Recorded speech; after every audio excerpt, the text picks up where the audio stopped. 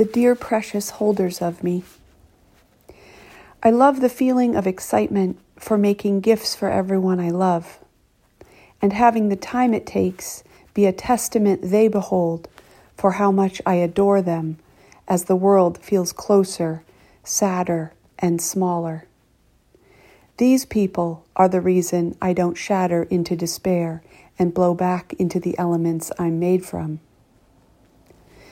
The hospitality of those I share strands of protein with, or just stories and histories with, are the loose sack that keeps my apples together, keeping me gathered and held even with big holes, but mostly I don't fall through.